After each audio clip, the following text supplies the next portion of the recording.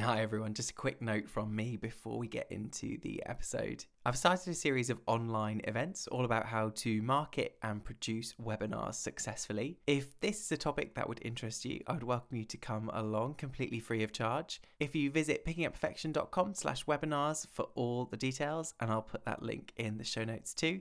Hope to see you there, and let's get on with the show.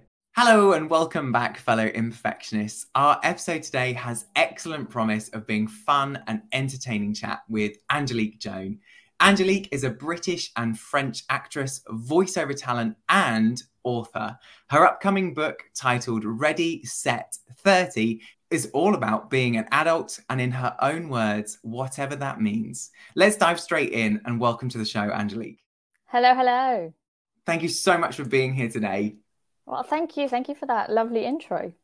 I'm so excited to dive in. And listeners, we were already kind of having that conversation about being 30 in our little pre-chat. So I was like, nope, we must stop. We must hit record. But before we dive into talking about the book and all of the work you do, I read on your bio that you've lived in a couple of places. So already kind of experiencing different cultures with England, Belgium, France. Tell us about that journey, Angelique. Yeah, so I was born in the UK and my dad is English, my mum's French. And we lived there for about 6-7 years in lovely Surrey. And then we moved to Belgium for my dad's job.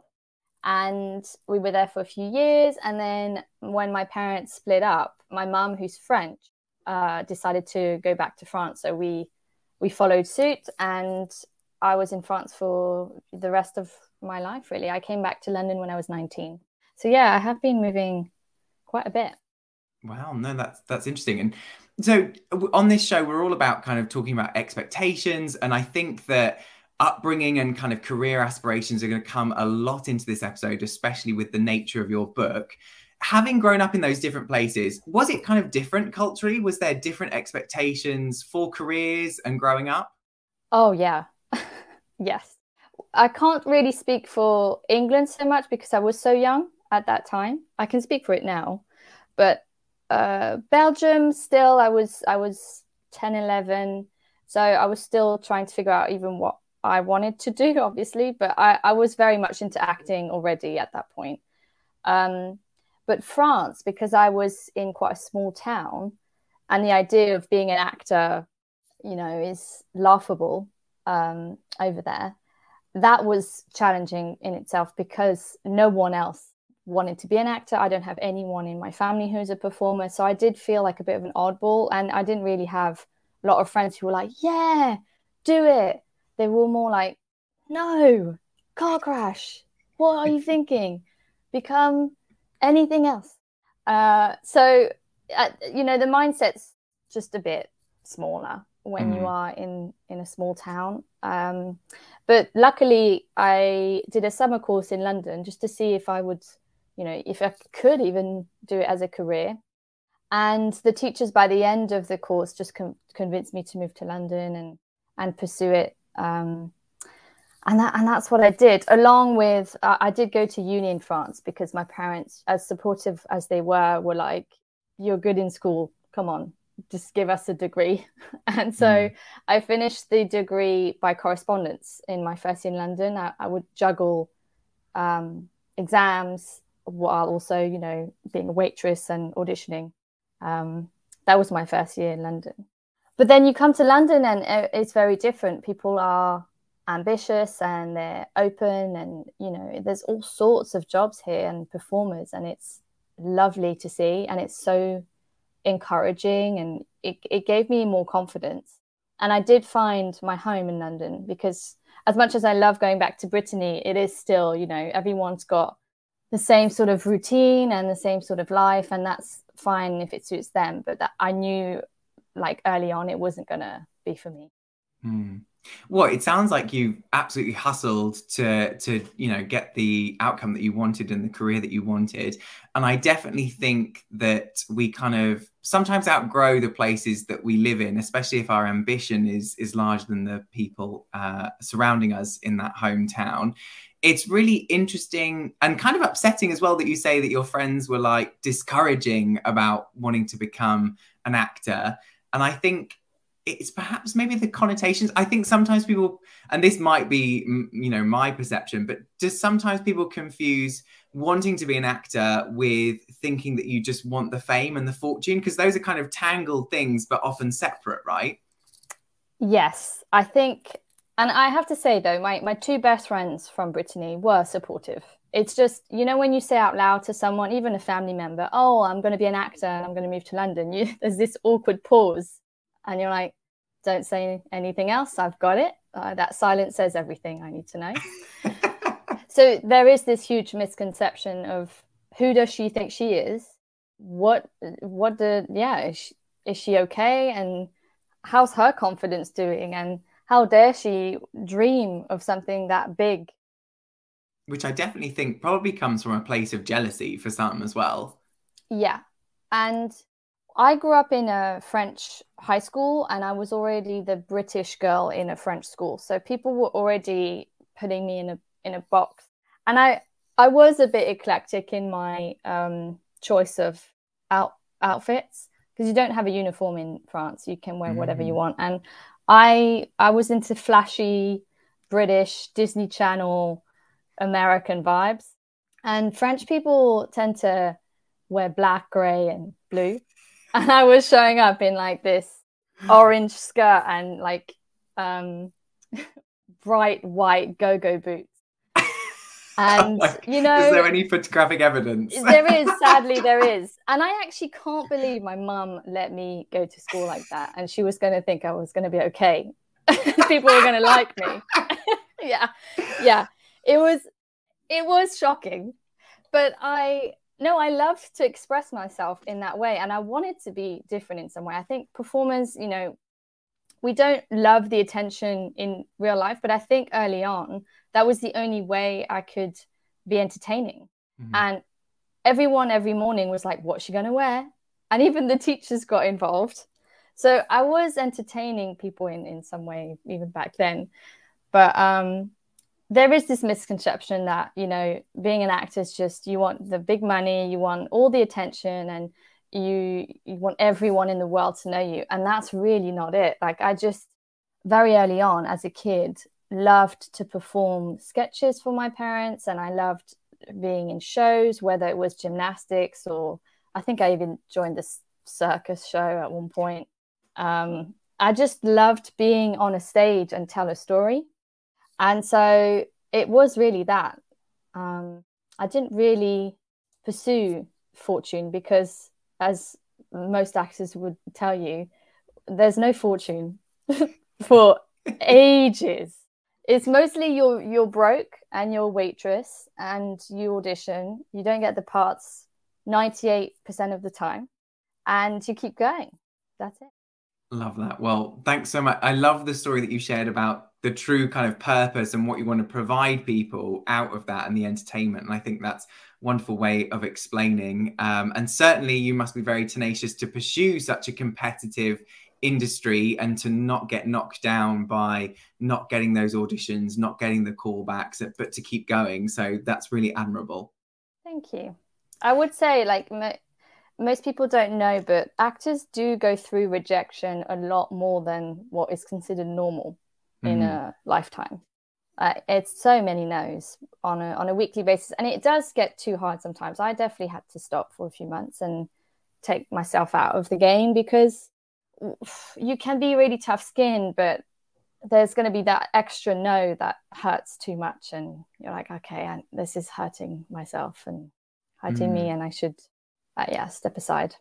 I bet it's very hard not to take it personally as well, because it might be that you don't have, if the directors have a certain look for a character in mind, it might come down to personal details of, wrong hair color, or you're not the right aesthetic, or does it get that kind of minute? Oh, it definitely does, especially for commercials. Commercials you can't really take personally, just because it's just how it is. For film and TV, it could be, I've heard this from a friend where she aced the audition. Everyone was so impressed. The casting actors loved her, but the director thought she looked too much like his ex-wife. Oh, wow. So she didn't get a call back. And she found out because her agent asked for feedback, and they were honest. And that was the reason. So sometimes it's really not about your talent. It's about literally having that face.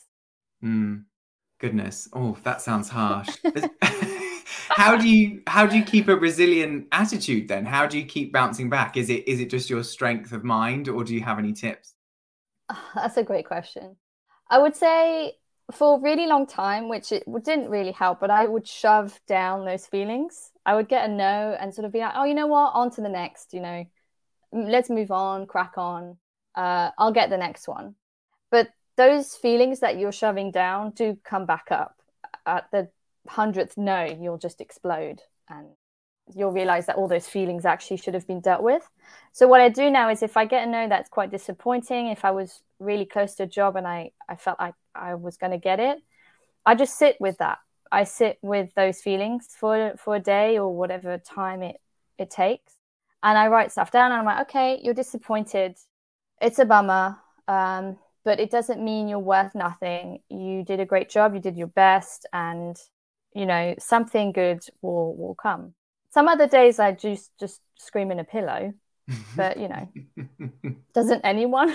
It's one of my favorite pastimes. Yeah. Liberating. Exactly. I think that's wonderful advice. I'm a big fan of writing things down. I think that there's something that really helps you process, that writing down really helps you process thoughts. And I think that is really applicable to not just actors that are listening to this or budding actors, but also people experiencing rejection through trying to get a job or interviews or things like that. Obviously, it's on a less large scale in the fact that it might be less frequent, but it's a great way to kind of accept that. And as you say, silver lining, kind of looking towards what opportunities might come from that instead.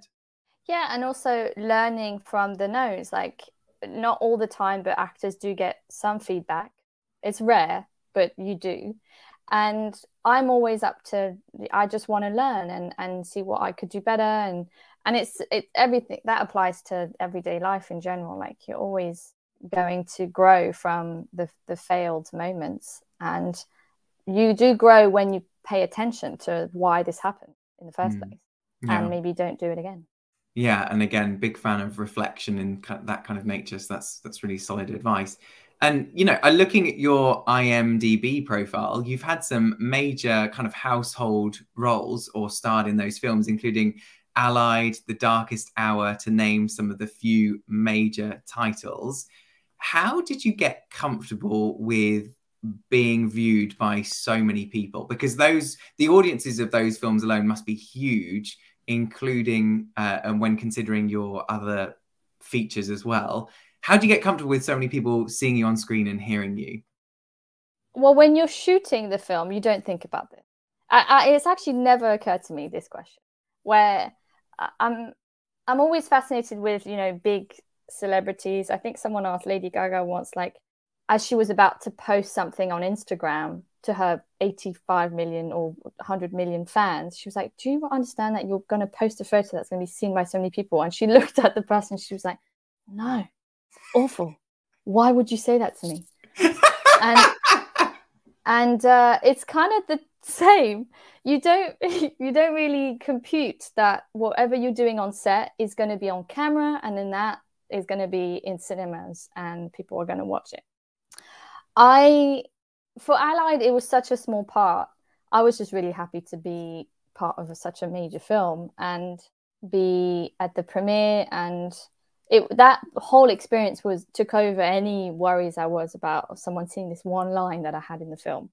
But I did a guest lead in Doctors last year, which is a soap in the UK, and that terrified me more than anything I've done because I was consistently throughout the episode and I knew everyone I knew was watching it. So that day my heart rate didn't go down for the whole day. And it's not ever going to be pleasant to see yourself on screen. It's the same as hearing your own voice. It does take some adjustment to not cringe every time. Mm-hmm. But you'll find that a lot of big actors don't watch their stuff because of it. Do you watch your things back? No. No, I the other day someone like started the conversation with I Googled you.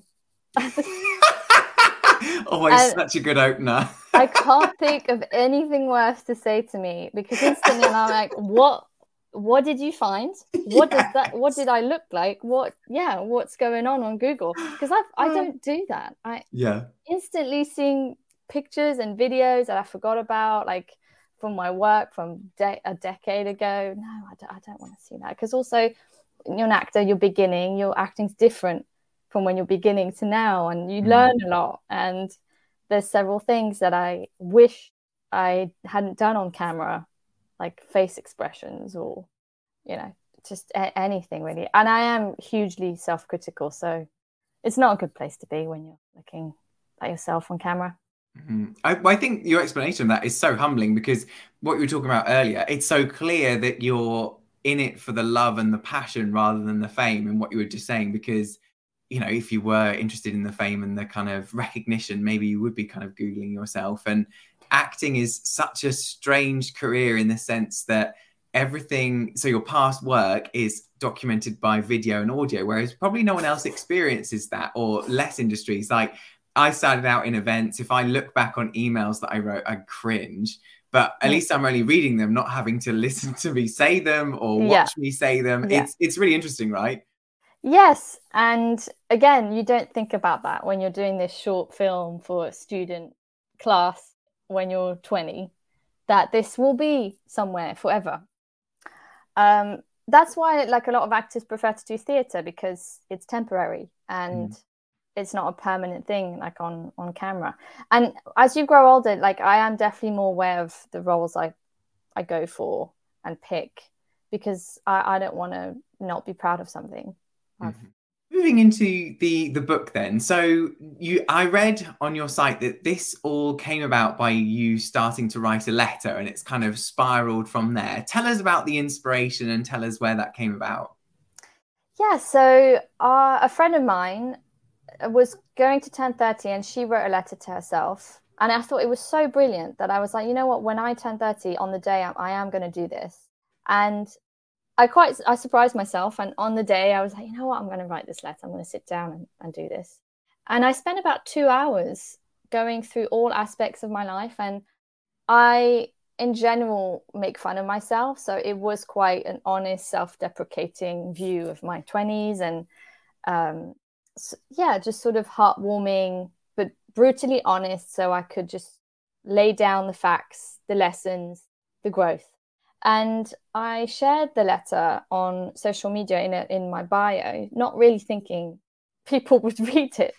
And the response I got in 24 hours was baffling to me. It was everyone was like, "This is hilarious. We want to read more. What happens to this story? Can you make this longer?" And the letter was, I think, 6 pages. It wasn't like a little thing, you know.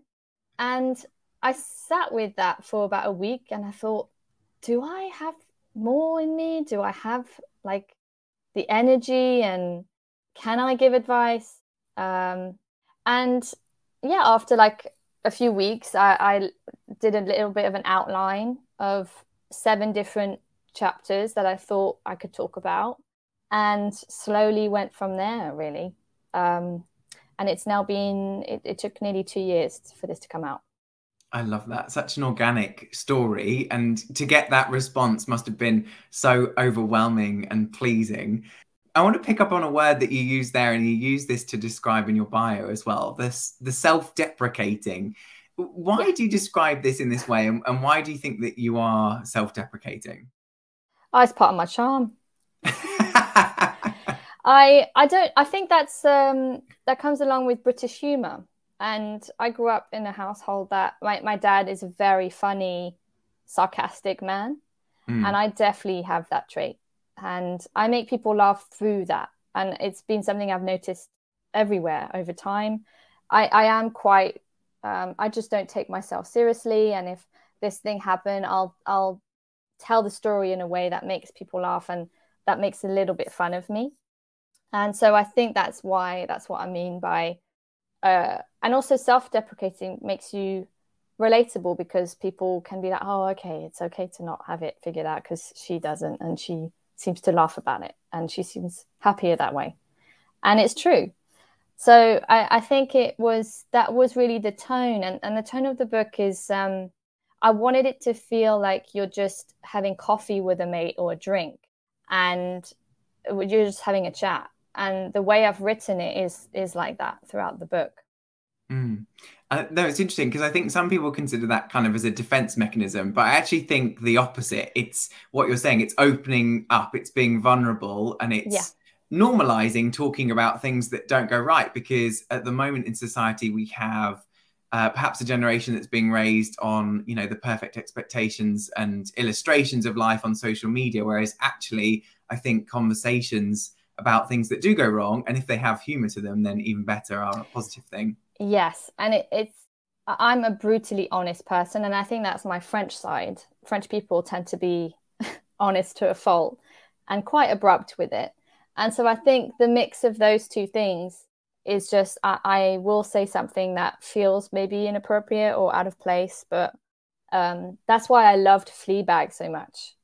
I just got her because I was like that, and it was just this honesty and being okay with that and just owning it.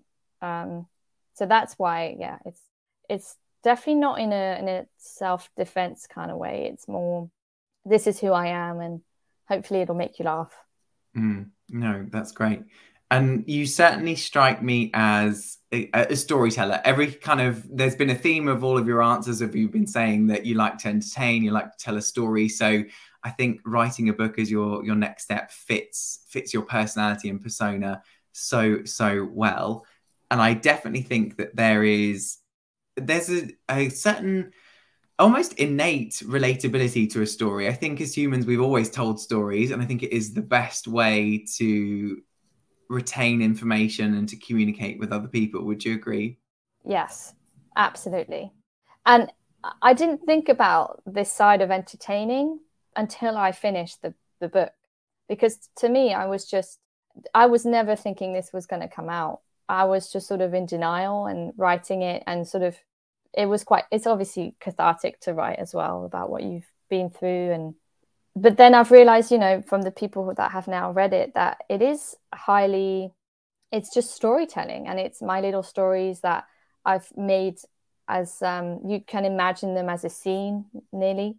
And that's quite lovely to see, really, that I've managed to do that in a different way than acting or voice acting. Awesome. No, I love it. Transferable skills. That's great.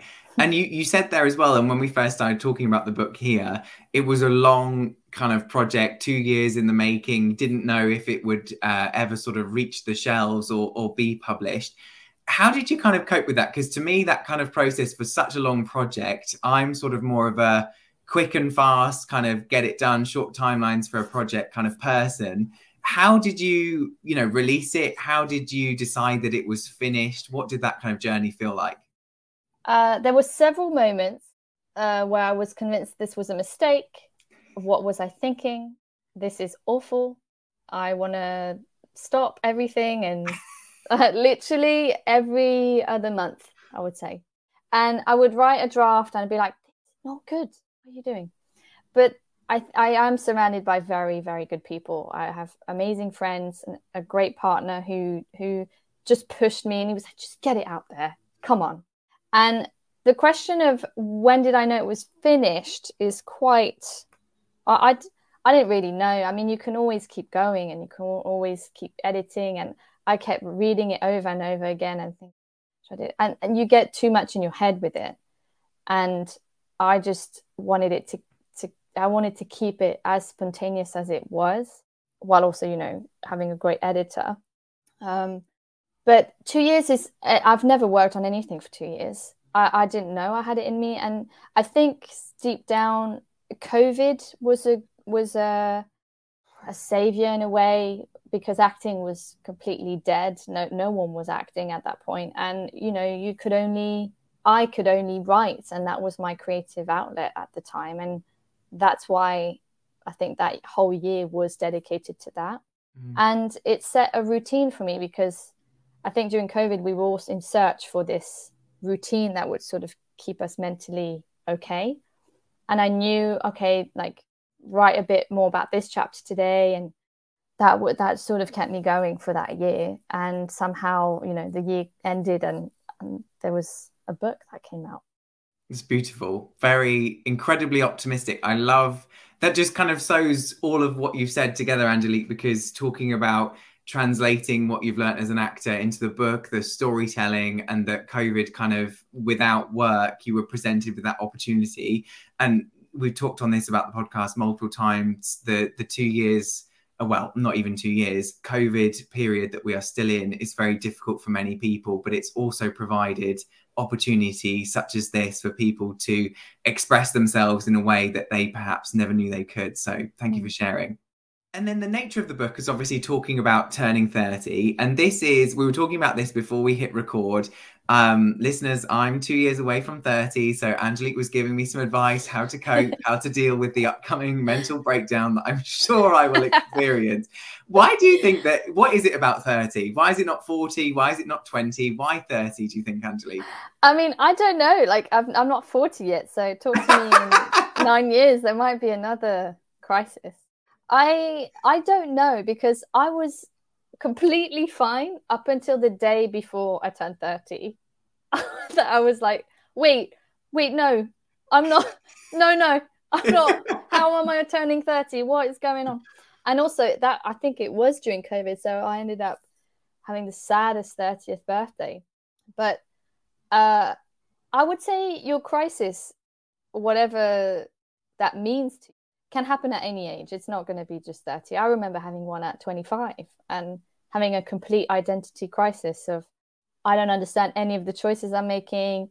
I'm doing this thing because I think I should do it and what I'm supposed to do as opposed to what I want to do. And suddenly you've made all these choices and you don't like any of them.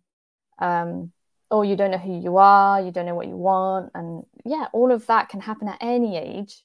But there is this thing about 30. I felt a mix of things. I felt a really great sense of relief that I was saying goodbye to my 20s, because they were a mess.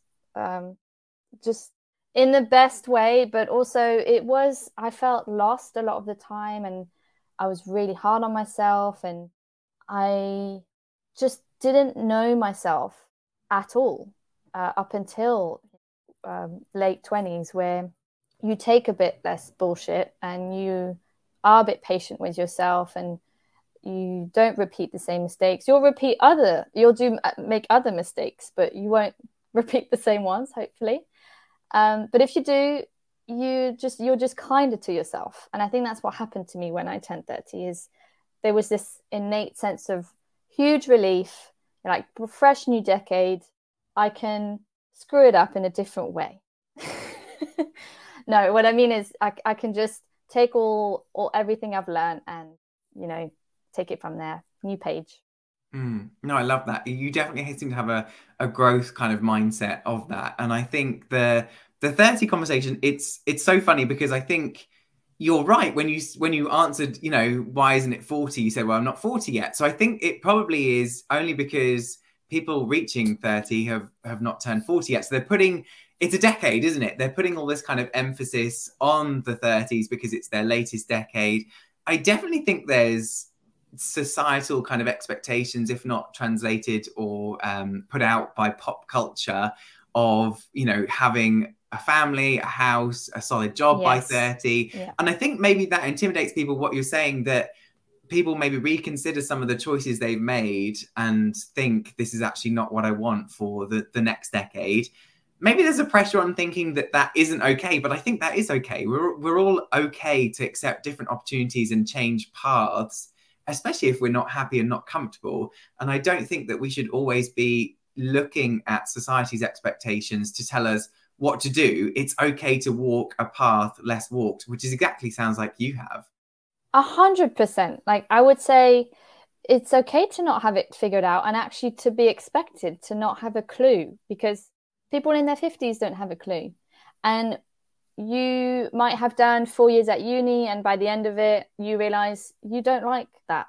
what you did, and it's okay. You can start again. You can do something else, because that's the whole point. You don't want to be stuck in a situation because you thought you had to do that because other people were doing that. It is okay to start again, and it's okay to fail and to make mistakes. We all do it. And there were several times where I think around 27, 28, I was like, I've just spent 8 years in London acting. I've had so many no's now. Is this a sign that I should be doing something else?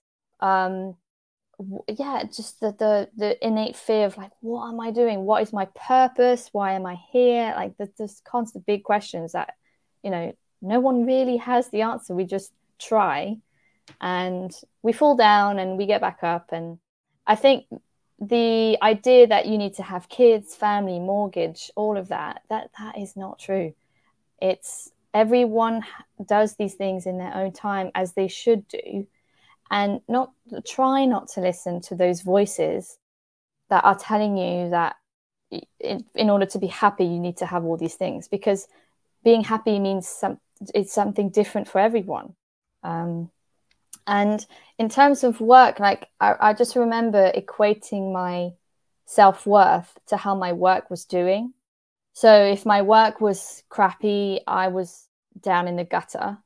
And over time, I've realized that it's really not true. You need to have some sort of life or like love or happiness outside of work.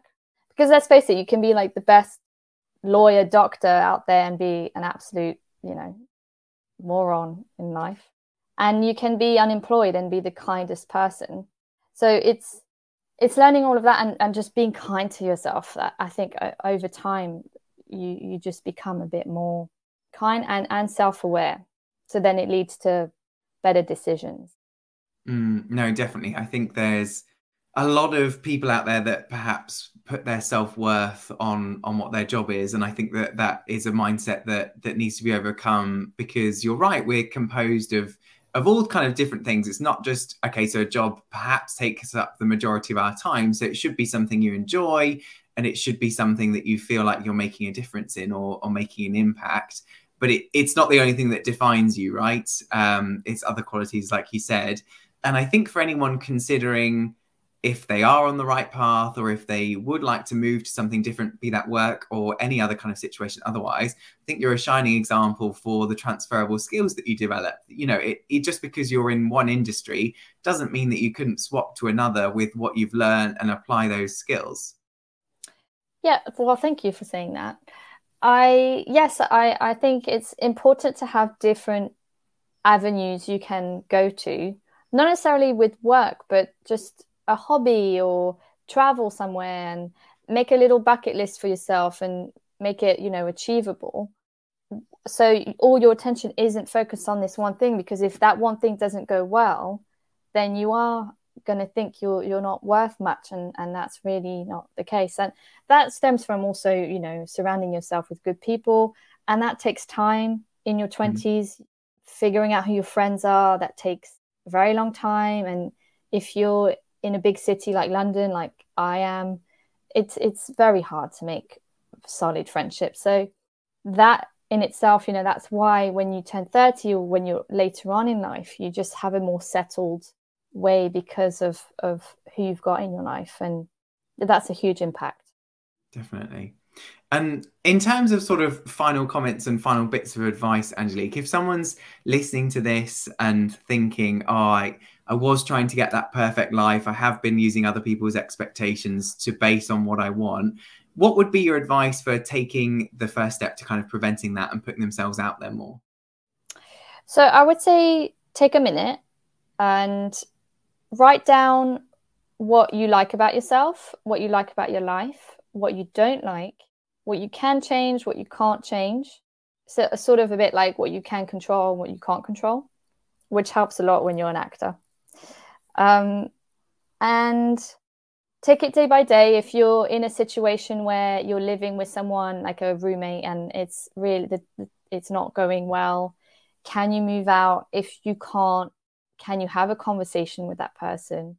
And if you're feeling stuck, know that just try, I know this is easy to say, but try not to panic, because everyone at some point in their life feels stuck. And usually when you feel stuck, that means you need to change something. And what's good about this is that you are going to eventually change something, because we can be stuck for so long, but something in us will literally burst, and we'll be like, okay, I really do need to change something. Take that risk, and it will work out. If you do it that way, it will work out. You don't want to be forced into changing something. You want to be in charge of your life and your decisions, and you don't want someone to sort of push you in a direction you don't want to be. So it's about paying attention to that. So that's why I say take a minute and write down a few questions that will help you assess the situation with a bit of perspective, because that's what most of us miss sometimes, is perspective, because we're so in it, we don't see it. So I would say that. But I'm sure I've got a better answer in the book, to be honest with you. Well, speaking of the book, where can everyone get a copy? I can't wait to get my hands on it. It's everywhere on Amazon. Perfect. And it's out now? It's out now, yes. Excellent. So for follow up on that advice, read the book. But I love what you're saying. That really resonates with me. There's a sort of exercise that I do, maybe more in my head than on paper, but on paper it certainly translates too, which is called the locus of control, which is basically like a fancy Gantt chart of circles of putting what is in your control and what is not. Yeah. Especially when you're worrying about something, it just really helps to, accept the situation. Mm-hmm. Absolutely. That's great advice. Thank you. And Angelique, it's been such a pleasure to have you. I've enjoyed this conversation thoroughly. I've laughed so much. I feel like I'm going to laugh at the book too. I can't wait to read it. If people have enjoyed this episode and enjoyed the chat, how can they reach out to you? How can they get in touch with you? You can reach me on Instagram. It's angelique.joan, or my website is angeliquejoan.com. And I think that's it. Those are the two main big ones.